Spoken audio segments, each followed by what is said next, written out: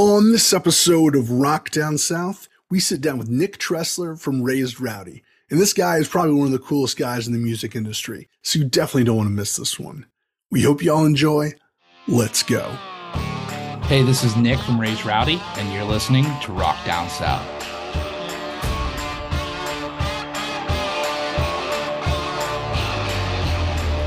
Welcome to another exciting episode of Rock Down South, your home for rock and country music. Today, we have the pleasure of speaking with Nick Tressler from Raised Rowdy. And for all you guys who do not know about Raised Rowdy, then you're probably not a big fan of up-and-coming country music, because these guys have their finger on the pulse of music in this industry and help promote these up-and-coming artists through their website, podcasts, and events. And we talk all about how Nick started the company, music artists to look out for, and so much more. This is definitely one of the longer interviews that we've recorded here in quite some time, but it seems like time flies by. So without further ado, here's the show. What's up, Nick? How you doing today, man? Hey, doing really well. Thanks for having me on. Bro, thank you so much for jumping on, man. I was excited to talk to you today. This is going to be a fun one. Yeah. I live from a world of rock and roll. That's what I came up from. And then I'm a big country music fan now, and as I was coming up in my youth. So I'm excited to have kind of both those worlds of what you guys do on your pod. Yeah, man. Yeah, this will be fun. We'll get into it. And so I know this interview isn't really about us and Rock Down South, but I guess first and foremost, let me just kind of set the stage and a little bit. I wanted to give you a little bit of our background and kind of how I got into you guys and why I was interested in chatting with you today. But basically, 2020, me and some buddies started Rock Down South as an interview podcast, just chatting with artists basically during lockdowns because we needed that music fix, Yeah. We weren't going to live concerts. And obviously, it seemed to get a little bit of attraction, and we started getting, bigger and bigger acts on the pod. And since then, we got into a little bit of concert promotions, and one of the other guys on the group does photography, so does some concert photography sometimes. But cool. I think I came across Raised Rowdy back in the day, probably 2020 or 2021. I was doing some interview prep and I listened to one of your episodes and came across you guys. I was like, man, this Raised Rowdy is pretty cool. They seem to be doing what I'm like trying to do, but of course they're doing it at a whole top level, way more cool.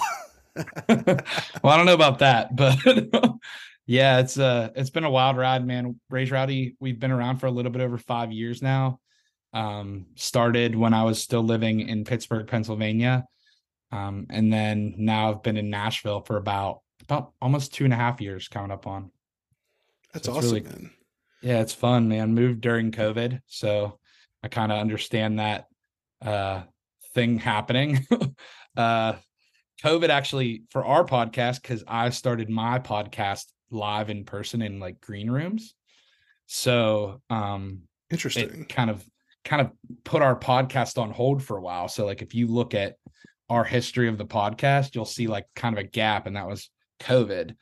But that's also when I just started Raised Rowdy Radio, which was a radio show we were doing up in Pittsburgh. So it kind of worked out.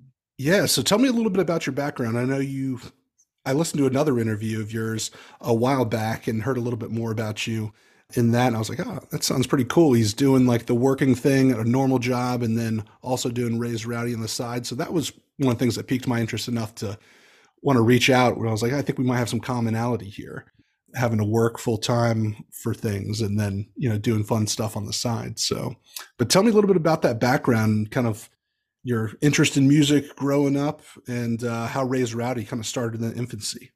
Yeah. So I was the youngest of 4 boys. So there was a vast array of music being played. And then of course, like my mom and dad. So my mom was more into like the R&B and things like that. And then my dad was like listen to some rock and roll stuff like the Eagles, and then a lot of country music. So he's a big George Jones guy, Conway Twitty. He loved that like baby making country kind of stuff,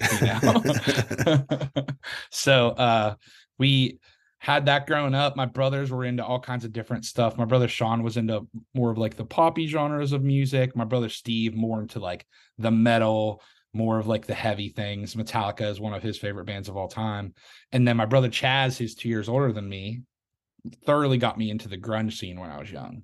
So he had done the BMG and Columbia House and gotten the 9 CDs for a penny each. And Yeah, I remember that. My parents made me send it back. They're like, "What is this Ponzi scheme you're getting involved in?" yeah, yeah. Well, he got probably 18 to 20 CDs that a lot of which I still listen to today, you know. So he had good taste in music specifically back then.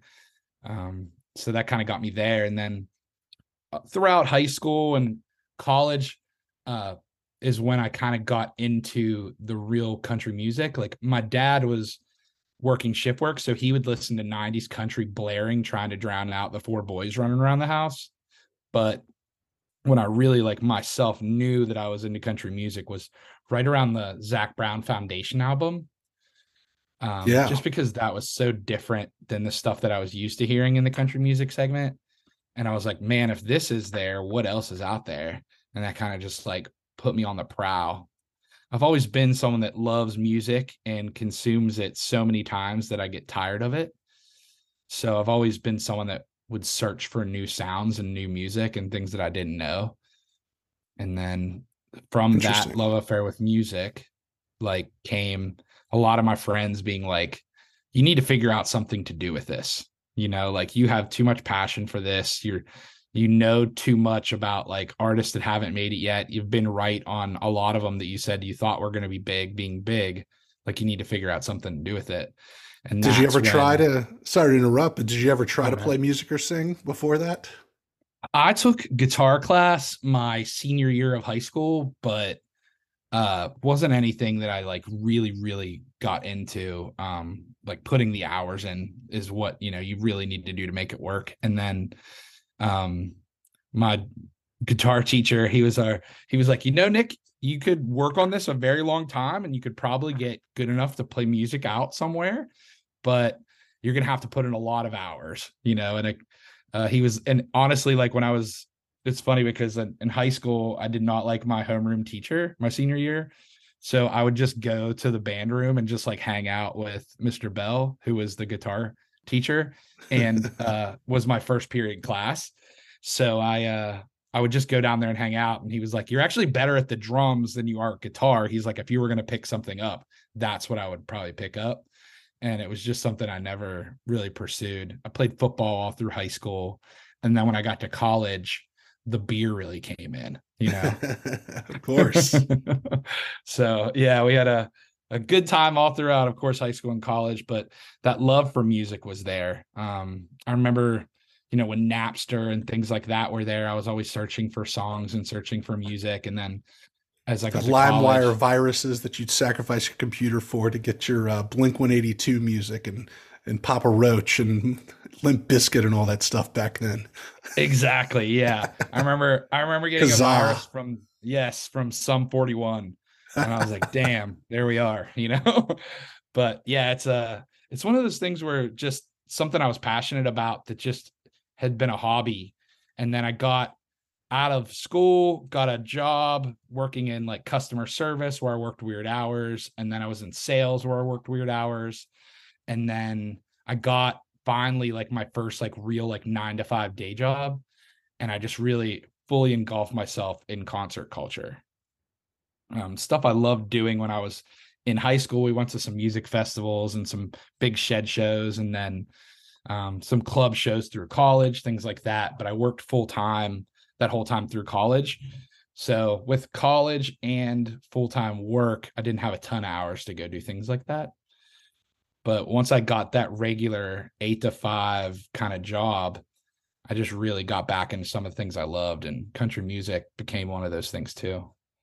Yeah, man. I mean, 9 to 5 is what I live. And Yeah. yeah, I mean, that's what the music scene is designed around. It's designed around the people who are working the 9 to 5 so that you can go out on the weekends or Yep. at nights and go see live music. So yeah, I mean, it took me a little while to get through college myself, and I was working, waiting tables and stuff. And then, of course, when I got that 9 to 5, it like just opened up everything else in terms of like actually having a life and getting into Yeah. music and fun concerts and stuff. Yeah, I remember the first country concert I went to, and I was like, "Oh yeah, these are my people." You know, like I've always been like, you know, from an area that's not necessarily like country, maybe more white trash, but Hmm. but like there'd been a country scene there, and then there's local Pittsburgh country bands. But I remember going to shed shows, and the first time I got pit tickets was to Darius Rucker, and I was like, this makes this a club show, but I'm seeing the biggest artists on the planet. And that's when I was just like going to as many festival shows as I could with as many pit tickets as I could afford. Yeah. And it kind of became my vacations. Yeah. I mean, there's something said to be, even if you pay an exorbitant amount of money to be in the pit and you're seeing one of the biggest artists on the planet that up and close, and you look behind you, you kind of just have to pinch yourself and just like, not like I made it type thing, but like I'm here. And this is an experience that not a whole lot of people get. Yes. Yeah. And it's, one of the things that I had been doing was kind of like project managing all of my friends getting pit tickets. You know what I mean? And like setting up who's going to what shows and who wants to go where. And then we'd start doing out of town shows. So I'd kind of schedule like who's going to be staying with who, how many hotel rooms do we need, where are we staying?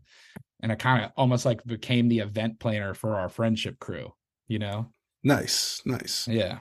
I'm sure that event planning comes in handy a little bit later on, but Raised Rowdy, so you had this obsession with music, going to concerts, sounds quite familiar. What was kind of that next step to creating Raised Rowdy, and where did it kind of come from? I know it turned into some sort of radio show. Yeah. Yeah. So basically, we had this group chat that we called the Rowdy Gentlemen of Leisure. And it was a group chat of the guys that I go to a specific festival with, a festival called Country Concert that's in Fort Loramie, Ohio, which I still go to this day. And I haven't missed a year since we went the first year.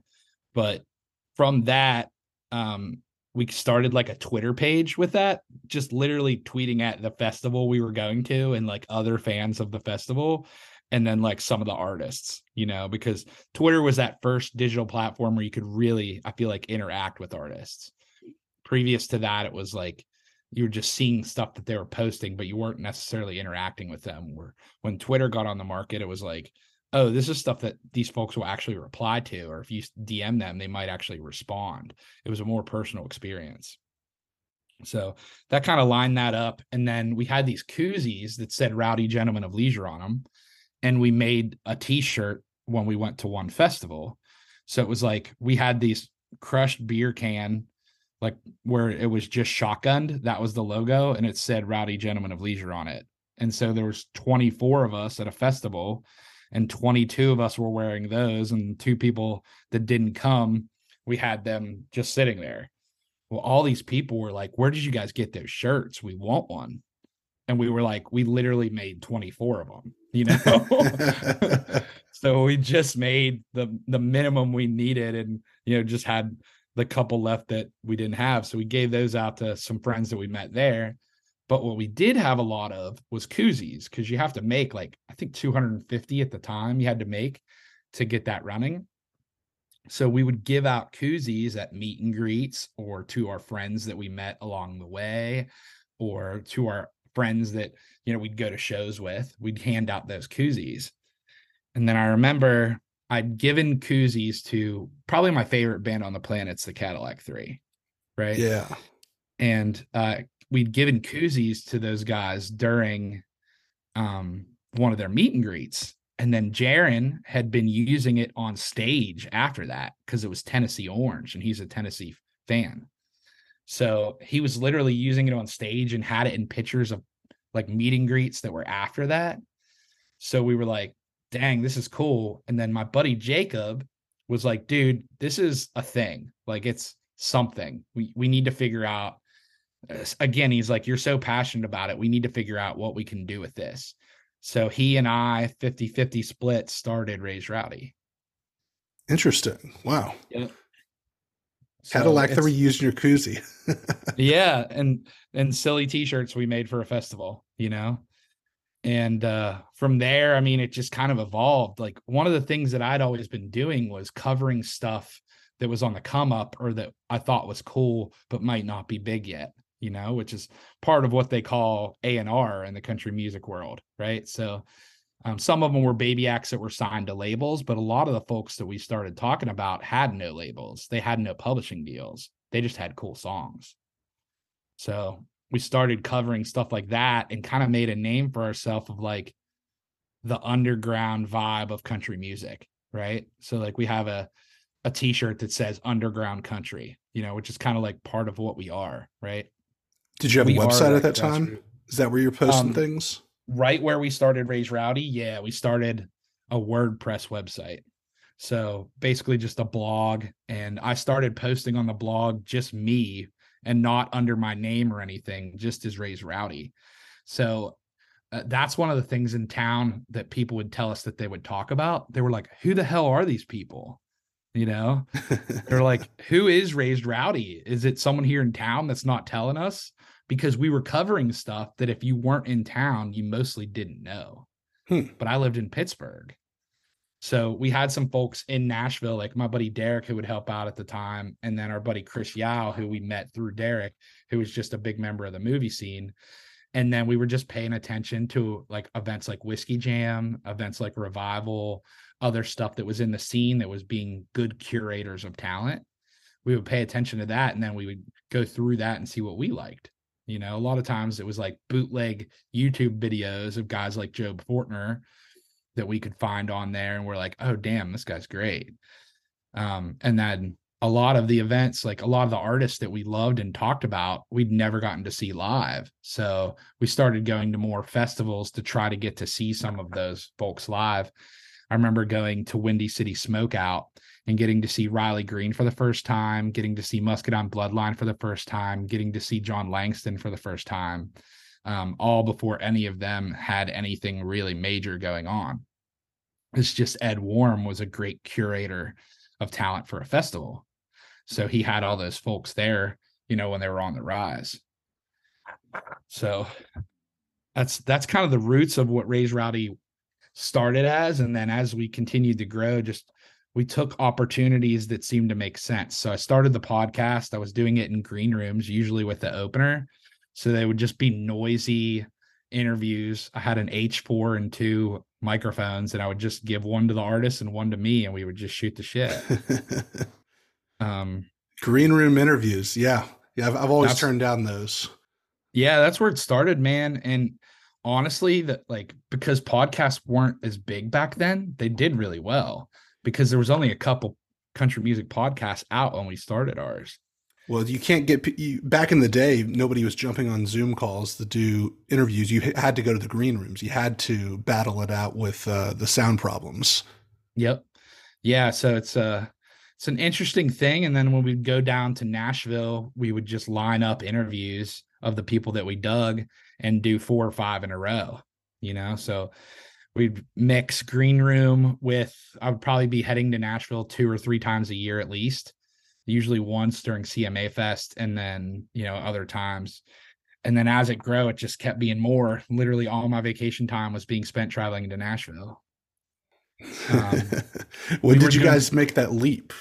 Yeah, so let me touch quickly first. Like right before COVID started, we got a radio show on Y108 Pittsburgh, which is a top 30 market Pittsburgh is. So all the tracks counted towards what went number one. But like the stuff we were playing, we'd play Something You Knew. So we'd play like the current Luke Combs single, but then we would play Ashland Kraft, who wasn't at radio at all and didn't have a record deal yet, So that's kind of what we would do on the radio show. And then COVID hit. So I was doing the radio show from home. The podcast kind of got on hold. And then my day job, which I worked in logistics. So my day job was like halfway remote already. So I was only in the office every other day. And then it went to fully remote. And when that happened, I was like, hey, I'm moving to Nashville. How soon after it went fully remote did you say, I'm moving to Nashville? A month.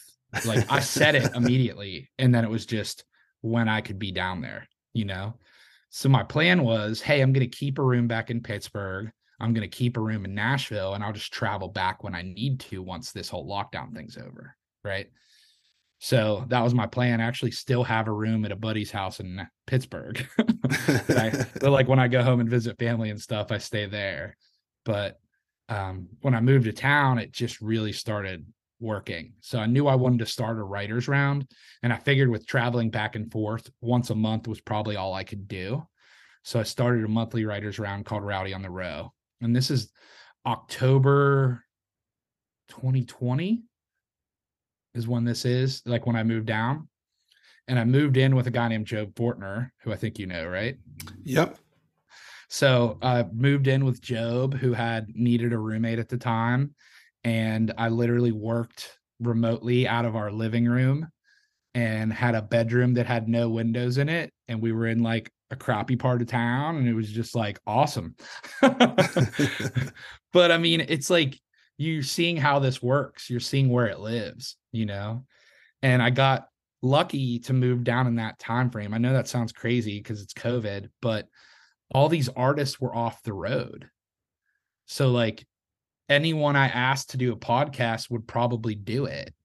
And then anyone that I like reached out to and just to like hang that I had never probably would have gotten to hang with, I got to hang with.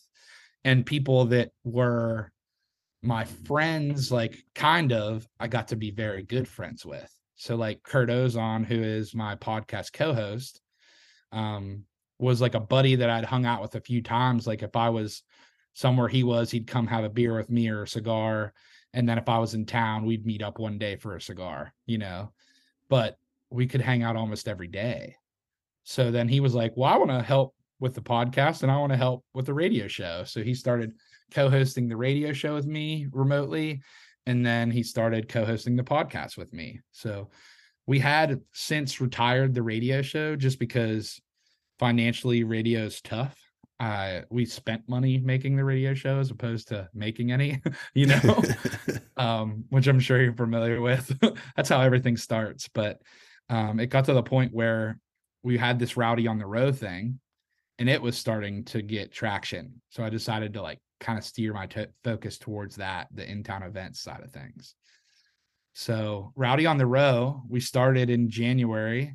We just had our 2-year anniversary. So That's awesome, 2021. man. Yeah. And within the first 5 months, because it was like COVID before touring started, in the first 5 months of having the podcast, I had Hardy play, Riley Green, Ashley McBride, Luke Combs, as well as like all of the folks like you know, Joe Fortner, Noah Hicks, like a lot of the guys that are on the come up. We had hit songwriters like Jonathan Singleton, guys like Shane Miner. So we just had like this crazy mix in like the first 7 or 8 events we did, where we had number one hit writers, artists that are currently rocking at the time, artists that were on the rise, folks like Ella Langley who now have record deals. So it was just like a crazy time. And then the first event we did in town was a partner event for one of our buddies from Pittsburgh, Alex Maxwell, and then Trey Lewis were doing a birthday party, and it was a Raised Rowdy in the Round birthday party. So we had partnered on an event before I started my round, and that ended up being Dick Down in Dallas came out, and it was like this celebration party for that. So my first event in town once I moved here, we'd done some events previously. We'd done some whiskey jam takeovers as well as some other like writers round takeovers. But my first event in town, Cole Swindell just showed up to hang out because it was Oh like my gosh. it was like that. You know what I mean? So it's just really hammered down to start. And I remember we went to Key West Songwriters Fest and hosted some writers rounds that year in May, and we're doing that again. It's like my favorite week of the year is Key West Songwriters Fest. And we had just had Luke Combs play, you know, on stage with Haley Witters and Drew Parker. And we had Flatland Cavalry play full band in a bar, you know, Wow. and everyone was like, where do you go from here? And I was like, down gracefully, you know, like what, like, we're not going to have Eric Church come out and play the bar for free, you know, like, I was like, it was just timing, you know? So they say everything happens for a reason. I really do feel like the timing on me moving down was, you know, kind of given to us by God almost, or, you know, it's just karma and kismet. And I say that because it's like everything people say, man, you're lucky, and I am lucky, but like part of that luck is just putting yourself in the right place at the right time, you know, Hmm. and being willing to work to get there. And so when did you move over to Big Loud and start working with them? So your 9 to 5 job turning into music as well. Yeah. So the roots of that are in that radio show that I had from on Sundays from 9 to midnight in Pittsburgh. So it was editorial. So I was getting to play what I wanted. So I was playing things like Ashland Craft. I was playing things like Hardy songs that weren't radio songs. I was playing B-side Morgan Wallen cuts. I was playing Larry Fleet, That's Where I Find God, because that song just spoke to me. So they were looking at putting that song to radio and they were like, why does this song have one spin in Pittsburgh? Like, if we, number one, we didn't send it to Mark Anderson, who, they know very well. He's the program director in Pittsburgh and, is a great program director, visionary. They're like, but we didn't send it to him. Why is he playing it? So they called their regional rep and they were like, oh, that's Nick. He runs Raise Rowdy Radio. That's Sunday nights. He plays whatever he wants. And they were like, how did he talk Mark Anderson into letting him play whatever he wants? And they were like, I don't know. So they set up a Zoom call with me. Again, this is still while I'm in Pittsburgh, and just had a Zoom call with me and the radio folks from Big Loud, and just chatted about what Raise Rowdy was, chatted about Raise Rowdy Radio and how I selected songs, things like that. And they were like, hey, we want to have another call with you, and we want Seth England to be on it with us. He's the CEO. And I was like, okay. So jumped on that call. I brought my business partner, Jacob, on that. And we took that call. I mean, the call went pretty well, but I remember after the call, I talked to Jacob and I was like, whatever Seth wanted to hear from us, he didn't hear. And he's like, what do you mean? I think it went well. I'm like, nope, I could just tell whatever he wanted to hear from us, he didn't hear, So that call went the way it went. But we still had those connections with all those radio people. And so when I moved to town, I got to town and was like, hey, I have this writers round that I'm starting. If you guys have any of your like baby acts or like songwriters that you'd like to have on it, I'd love to have them on. Just let me know and I can get them scheduled. And Stacy, who I'd met and is the head of radio promotion, was like, well, how about a whole night? And I was like, absolutely. So we had our first takeover with Big Loud Records, my second month of hosting a writers round, that had Wow. Hardy, Craig Wiseman, Ernest, Tierra, Haley Witters, Rocky Block, who had been a friend for years that used to play with Farron Rachel's, just John Byron, just all of these hit songwriters, up and coming songwriters, and pretty much all of the artists on the roster, almost like it wasn't Morgan Wallen or Jake Owen, but like a lot of the roster, Mackenzie Porter, Ashland Craft. It was just like a crazy night. And it was when you had to be seated or have a mask on still. So literally it was 175 cap for the bar. All of the artists posted on their socials, on their story, that we were doing this. And it was when shows weren't happening. So people just traveled from all over the place to come to it.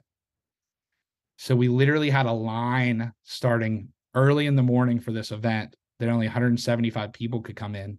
The event was 7 p.m. By 1 p.m., it was one person in, one person out. Wow. The bar had the best bar day they had had to date. And it was only 175 people, and you can usually probably put 300 people in there. So that was kind of the start of that. And then through working on that event, I got to work with Tori, who's like the head of creative. I got to work with Candace a little bit, who's now my boss at Big Loud. I got to work with Tracker, who is Hardy's manager and like manager of like other artists too. And they got to kind of see who I was. The radio team knew who I was. They had that call with me. They thought enough of me to bring me on a call with Seth.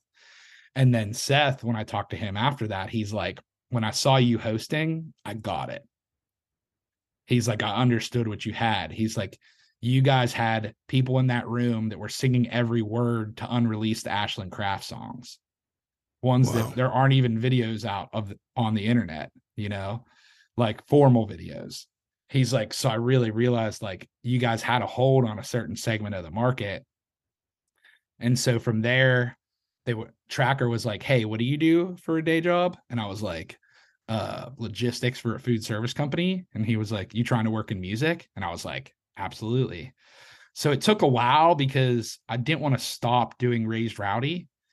So, a lot of companies that would bring you on because it is kind of, I guess, a conflict of interest. Like what I do isn't necessarily like a direct conflict, but like kind of lives in the same world. So like I'm sure a lot of big labels would be like, hey, we would have loved to have you, but you can't do that anymore. Big Loud is visionary enough to where they said, hey, the reason we know about you and the reason that you've developed the skills that we want to bring on is because you've been doing this thing for 4 years. Why would we want to stop that?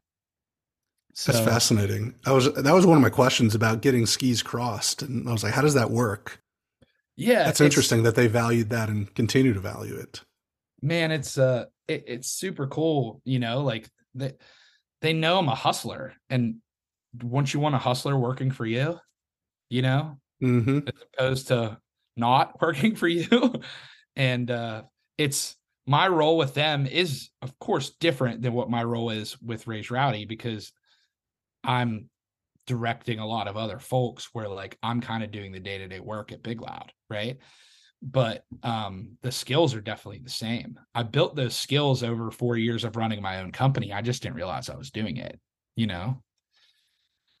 And so it was super amazing, even if I wouldn't have gotten the job, just to know that a company that is as visionary as Big Loud, like thought enough of what I was doing to want me to be a part of what they were doing, you know? Yeah, that's awesome. Yeah, it was cool. And so started there, I've been there a year and a half now. It's a great thing. It's of course challenging just like every job is, and um it's it's different than what I'm used to doing myself where I'm like my only form of approval, but there's no place I'd rather be,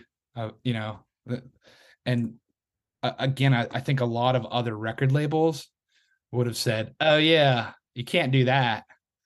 And it's cool too because like now you're starting to see some other folks from like guy, I don't know if you're familiar with Country Central and Benji from Country Central. I've heard of them before. So Country Central is another country website. They're having great growth and doing a lot of really timely posts.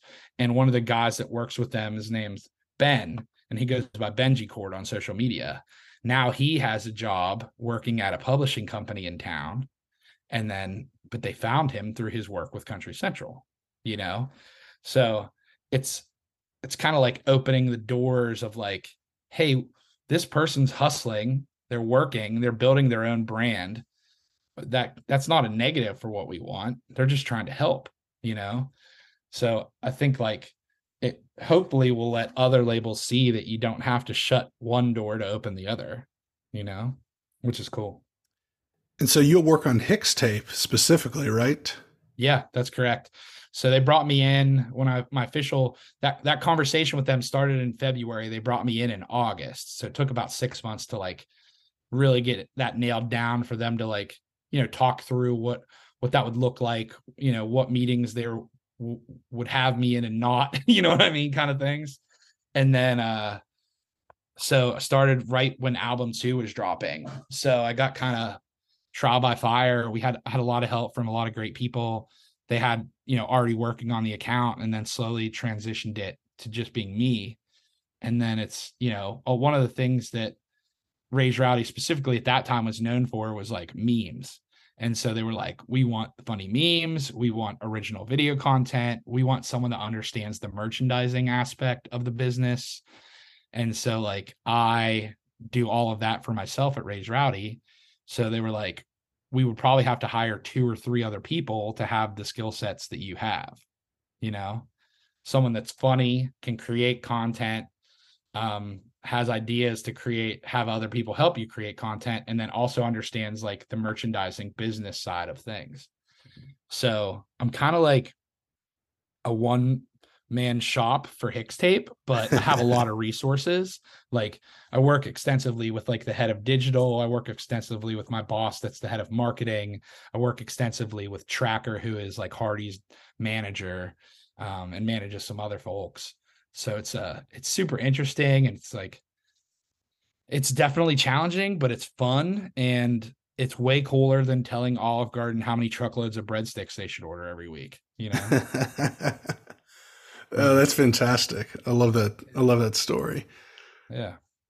So, what advice would you give to maybe somebody young who says, I think I would like to be in the music industry. I love country music. I'd love to work in Nashville in the music industry, in the record industry. I'm not going to be playing music, but I think this is where I'd like to put my talents. What advice would you have for them starting out? Yeah. So one of the things that I would say is just start doing things, right?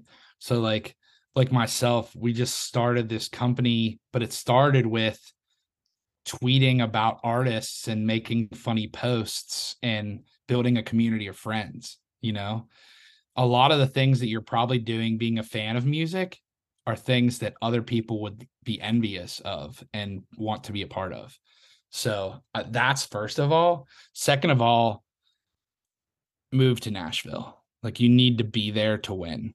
I've been told that by people. One guy's JD Groover, who's John Langston's tour manager. He said, you need to be present to win.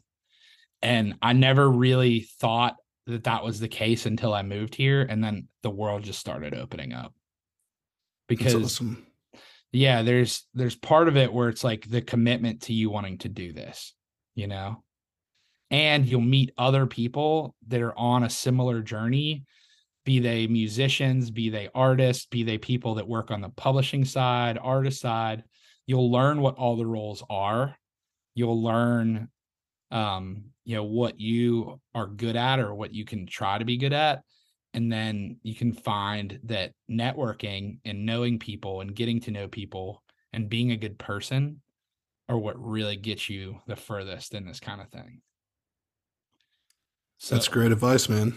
get to town, uh, travel to town first, but get to town, start engulfing yourself in the scene and just be helpful. One of the things I always talk about is me and Matt Burrill, the guy, I don't know if you know Matt, he runs In the Round podcast and In the Round Oh yeah, Writers I Round. follow him. Yep. So Matt and I are very good buddies. And I remember for a minute he was like talking about getting rid of his podcast. And I was like, dude, do not get rid of your podcast. And he was like, why? And I was like, that's your give back to the community. I said, you're providing a service to these artists, but also to the fans of like shining a light on what's cool, but also like it's giving people a place where they can get to know you and get to know artists. So when you go to a writer's round that I host, or you go to a writer's round that he hosts, if you've listened to the podcast extensively, you already know us, you know, and you know the artists and the music that we like. And those artists that you meet when you bring them on a podcast, you're going to have a different level of relationship with than folks that you don't, you know? So it's like to be a part of the community, you have to give back to the community. So my best advice is come figure out what your give back to the community is. Don't ask people for things. Ask people that if you can give them things. And that has done so well for me in my short country music journey. Add value. Great advice. Yep. So I got a generic industry question, but you seem to be a guy that might know something about the music industry and have your finger on the pulse of it. Probably one of the reasons why Big Loud hired you, like you mentioned. But in terms of country music or just the music industry as a whole, do you see any big trends or any big changes that are going to happen in probably in the next 5 to 10 years that maybe we should be on the lookout for? Anything that Well, comes to mind first? I think you're seeing the resurgence of rock, and it's starting in the country music world.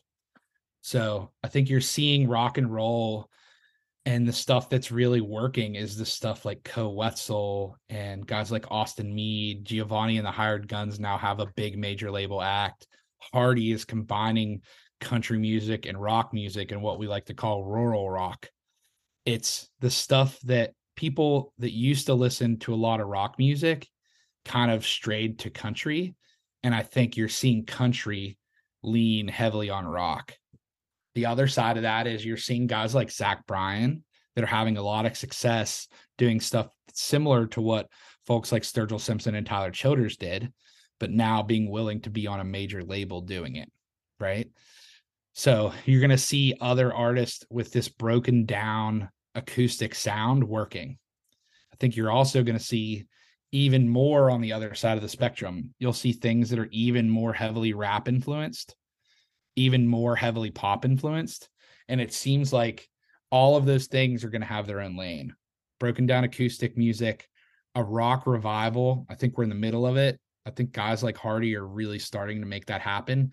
And it's just there's so many kids in town that are 22 and 23 years old that just worship Hardy like he's a freaking god and are doing that same thing, you Yep. know? So I think not even the stuff that isn't even recorded yet that is going to make that happen. But it's super, super great to kind of get to see all of those things develop. Guys like Austin Snell, are you familiar? Yeah. He's Yeah. a So newer guy. guys, yeah, Austin Snell, we covered like 2 years ago, and he was just doing straight down the center country stuff. He was still in the military. Now his sound is rock, and he's always had those rock influences. He just didn't have other guys that he could write with that could write that kind of stuff too. So once he got to town and found that and found out that that sound still works with his heavy Georgia voice, it kind of like opened that lane up for him. Trying to write a song for Co Wetzel, let him write a song for himself, you know? And you kind of figure out who you are in the lane that your music lives in and what the fans want to hear. I think those are the trends that you're seeing in country music right now. And I think you'll continue to see that for the next few years. What I would love to see is grunge rock country. I Give mean, I me think it's happening three-part. already a little bit It with is. Hardy.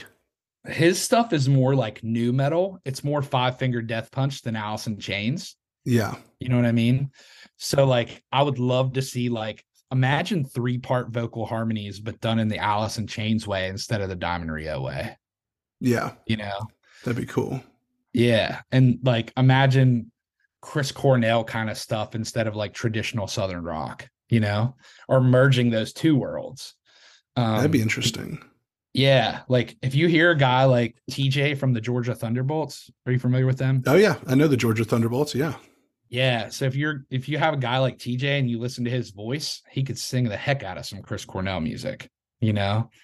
There's guys like that live in this world and they honestly like that kind of music. It's just how will their sound develop as that rock and roll thing comes back to life. I think you're going to be seeing Hardy and Co Wetzel as mainstays on rock radio for years. Yeah, I couldn't agree more with that. Being a rock and country guy over Yeah. here. Yeah, I mean, what you're saying is just like I'm liking the sound of it, and I know that a lot of that stuff's already happening, and it's wonderful to see. It's wonderful to hear. We're actually Yeah. getting good quality songwriting that is, heavy on the rock side, but the Yeah. country music spirit. So I love it, man. Yeah. Me too. And speaking of music and rock music and all that stuff, let's talk about the music that you like to listen to these days. Yeah. So in terms of artists that I love, man, it's all over the place. I definitely still listen and have the more your day to day and the more your day job becomes country music, the more I seem to be leaning on other genres during my off time, if that makes sense. Yeah. So like with so heavily listening to music for Raise Rowdy and then so heavily listening to music at Big Loud for that, like I've been leaning back on that grunge rock era stuff. I've been leaning back on like Limp Bizkit and then like what they call butt rock, like Nickelback, Creed, just fun stuff like that. Yeah, And it's good then stuff. yeah, I've been listening to more of that than I had in previous years, but in the country genre, man, there's so much in town that is absolutely killing it right now. Traditional wise, there's a kid named Zach Top that I absolutely love. He is just like the purest country voice that I've heard in a long time. Go listen to his song Bad Luck and just listen to his voice on it. And you're just like, whoo, it's like Vince Gill, Garth Brooksy, just beautiful, soulful voice. In the rock world, I love Austin Snell. I love the Georgia Thunderbolts. In like the country rock world, I love Austin Meade. I think he's blazing some trails in rock and roll sound, all over the place a little bit with like all different kinds of the rock genre. And then so there's three guys that all have traditional country voices and do three-part harmonies. Their names are Andy Austin, Dan Alley, and Timothy Baker, and they're going by Old Hickory Music. They sound like Shenandoah, Diamond Rio, like that classic country sound. And I will see them in town absolutely every time I can. A girl that I absolutely love right now is Kendall Inskeep. Huh. Kendall has had some pop on like social media and had some of the songs from a thing called Songhouse pop for her. But her stuff that she does solo is amazing. She has a song called Endgame that whenever she plays it out at a writer's round, the entire room just shuts up. It's powerful. And her voice is powerful. She's just a tiny little thing. She's probably 5 foot tall, but and her voice is so distinct. When you hear it, it sounds like it sounds and not like anything else, which I think is a big part of what can make people be successful. I'll have to check those guys out. There's some good recommendations. I have seen the Yeah. Thunderbolts live, and they're really good. They're so good. I love their like it's almost like they have two front man. Like TJ, of course, is a front man and he has like that vibe, but their lead guitar player like is another major part of the show, you know? I love that. Yeah, those guys rock. When it comes to heavier side, what's the heaviest you listen to? Man, I don't lean super heavy into the heavy metal side of things, honestly. It's funny because like again, that's like where my brother Steve, who's like one of my best friends, like that's where his entire like love for music lives. I am like more, I don't know, like have you heard Blame My Youth? They're a big loud rock band. No, haven't listened to them. I have to check them out. Blame My Youth is really good. There's a band in town called Lombardi that I love. They're almost like Black Keysy. Um, like there's a lot of cool stuff. Have you ever heard the Commoners? No, I haven't heard those guys. I have to The check them out. Commoners is like they're a rock band and they're not, I don't think they're super big. They're like a Canadian rock band, I'm pretty sure. But man, I like that like dirty southern rock vibe kind of sounding stuff. And then I like the Black Keys kind of vein is the stuff that I kind of live in more than like the extremely heavy stuff. I've never been into super, super heavy bands. Probably like the heaviest stuff that I was like into was Metallica because my brother Steve would not have let me live if I wasn't. And then like stuff like bands like Primus, um, System of a Down historically. But the heaviest stuff right now, like honestly, isn't super heavy. Like Giovanni and the Hired Guns, which is kind of like on that edge of like Texas Red Dirt. But what I will say is we have a writer that writes for us, Sam Berg. That's who hosts the Rowdy Alt podcast, and he listens to some really heavy stuff. That's awesome. Yeah, so that's one part of the thing that I love about Raise Rowdy is like it doesn't have to be my lane. It has to be someone that I trust's lane, you know? And then like that's I would never have found guys like Cody West or Austin Meade if I wasn't listening to other people and what they said, you know? So these next questions are what we close with and ask everyone. Sure. So first question, what would you tell your 21-year-old self? Just do it. It's never too late. It's never too early. Just get out there and find something you love and push towards it. It's good advice there. Next question. What are you drinking lately? And if you don't drink alcohol, it could be anything refreshing you like to drink. Bud Light. I Bud drink Bud Light. Light. Yeah, I Bud Light, Bush Light. I'm more of a beer guy than I am anything. I used to be into nice bourbons until they became so hard to find. And then also I realized that I can't drink that many nice bourbons and be able to talk to people. So, but and then I'm a Diet Coke guy outside of that. I don't know why, but that's just like if I'm at a restaurant, that's what I order. Okay. And so, as you know, this is Rock Down South. So, Yeah. what is something, or maybe a couple things that come to mind, that you love about the South? I love the South is unapologetically Southern, right? Like there's people here that are super proud to be from the South and that their sound is Southern and they just embrace it. It's so great to see people that are proud of where they're from. And you see that so much down here, be it with, the college football allegiances or be it with their kind of sounds of rock and roll, man, or sounds of country. There's so many people down here, like guys like Muscadine Bloodline, they're just unapologetically Southern, and I love it. Hey, thank you so much, Nick, for being a part of the show today. Where can people find and connect with you online? Yeah, you can find me and the crew over at Raised Rowdy. We're at Raised Rowdy, RAISED ROWDY on all the social platforms. And then I'm Raised Rowdy Nicky T, NICKYT.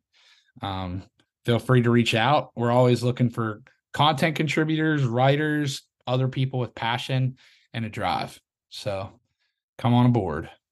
And anything going on you want people to know about? Anything new coming up? If you are ever in Nashville, Tennessee, keep look at our socials and you'll see all of the Raise Rowdy events. If you haven't made it out to one of those, it's a very different experience than a lot of stuff that you'll see in town. So it's a good time to be there and be on the lookout for more events popping up as we get throughout 2023. Head on out to festivals like Country Concert and hopefully some more where you can interact with us and our crew and grab some merch. Thank you so much for listening to the show today. We hope you all enjoyed this episode. I had an absolute blast talking with Nick. He's a super inspiring individual who really has his finger on the pulse of country music here in Nashville. And, of course, offers up free content and value to artists and fans. I can't wait to see some of his shows next time I'm in town. So make sure to go follow Raised Rowdy and Nick on all of their social media pages and check out their latest podcasts and upcoming events. You can find all our content at rockdownsouth.com and go make sure to go follow us on Instagram, Facebook, and Twitter for the latest updates. Leave us a 5-star review if you can. We would really appreciate it. And as always, the views and opinions expressed by our guests are theirs and don't necessarily reflect our own. I'm Mark, and you've been listening to Rock Down South. See y'all next time.